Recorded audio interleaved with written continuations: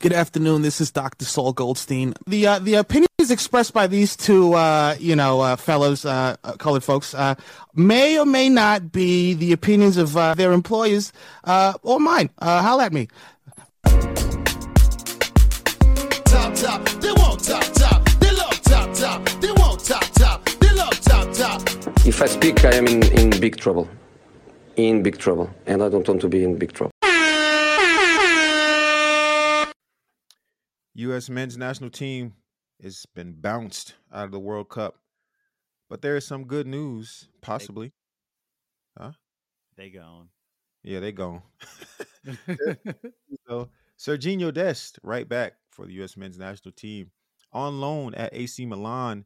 Looks like AC Milan wants to finish the deal and sign him on permanently after what they saw at the World Cup. Now, before we get into that, I want to say, who is probably not looking the same after the World Cup on the U.S. men's national team? Who? Anthony Robinson.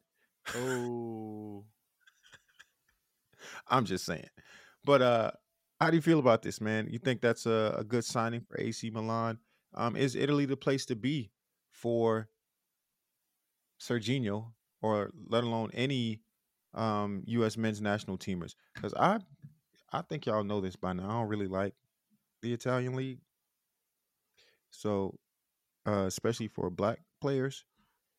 So, he's already there. He's probably having some fun. Weston is there. But personally, I'm just like, get up out of there, y'all.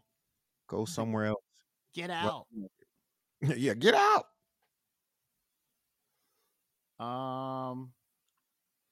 I don't know, man. Like, he doesn't really play much for Milan. Mm-hmm. I think he's only played like twice this season for them. Jeez.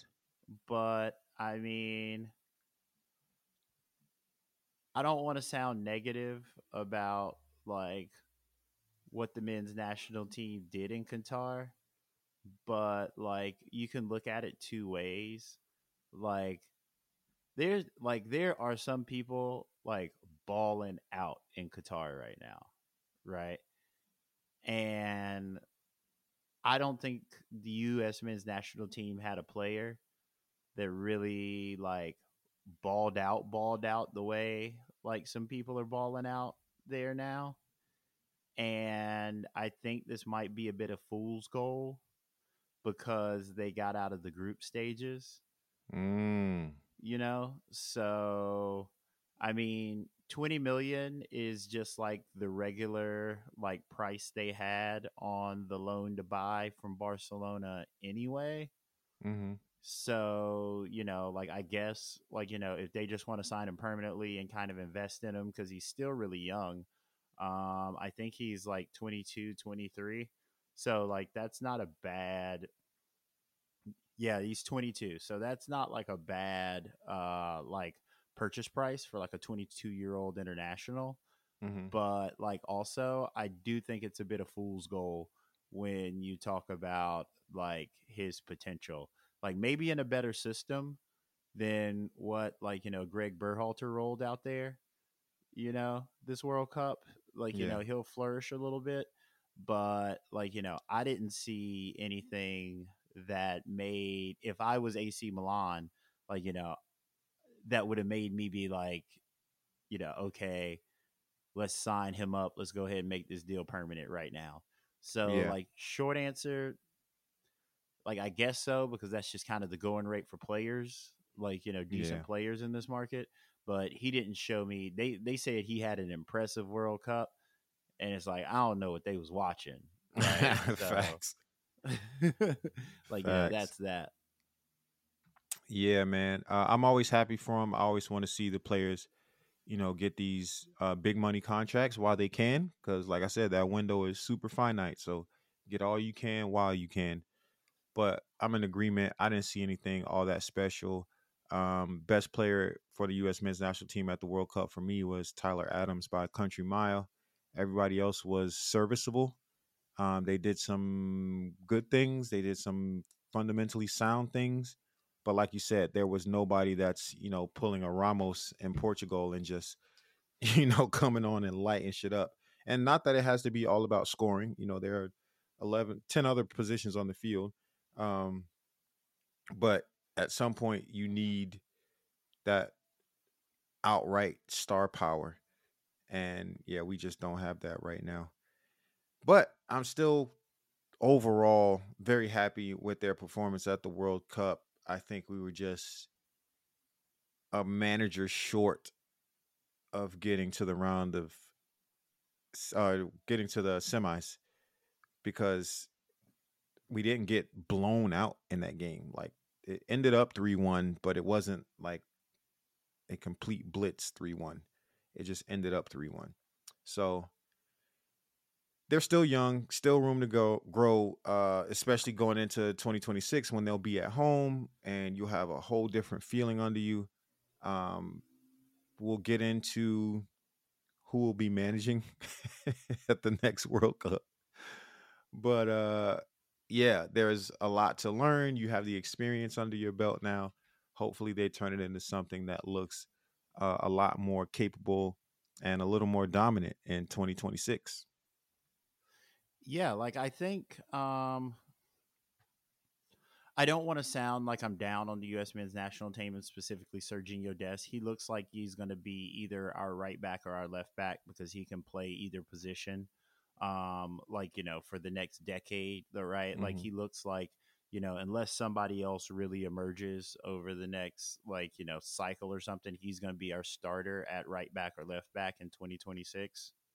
Tavon Gray. Yeah. Yeah. He has the potential to. I'm not sure if he's going to get the name cachet, but for now, that's Serginho Dest is he's a full on. He's going to be our right back or our left back. Upon current trajectory for the next decade or so, easily for the next World Cup.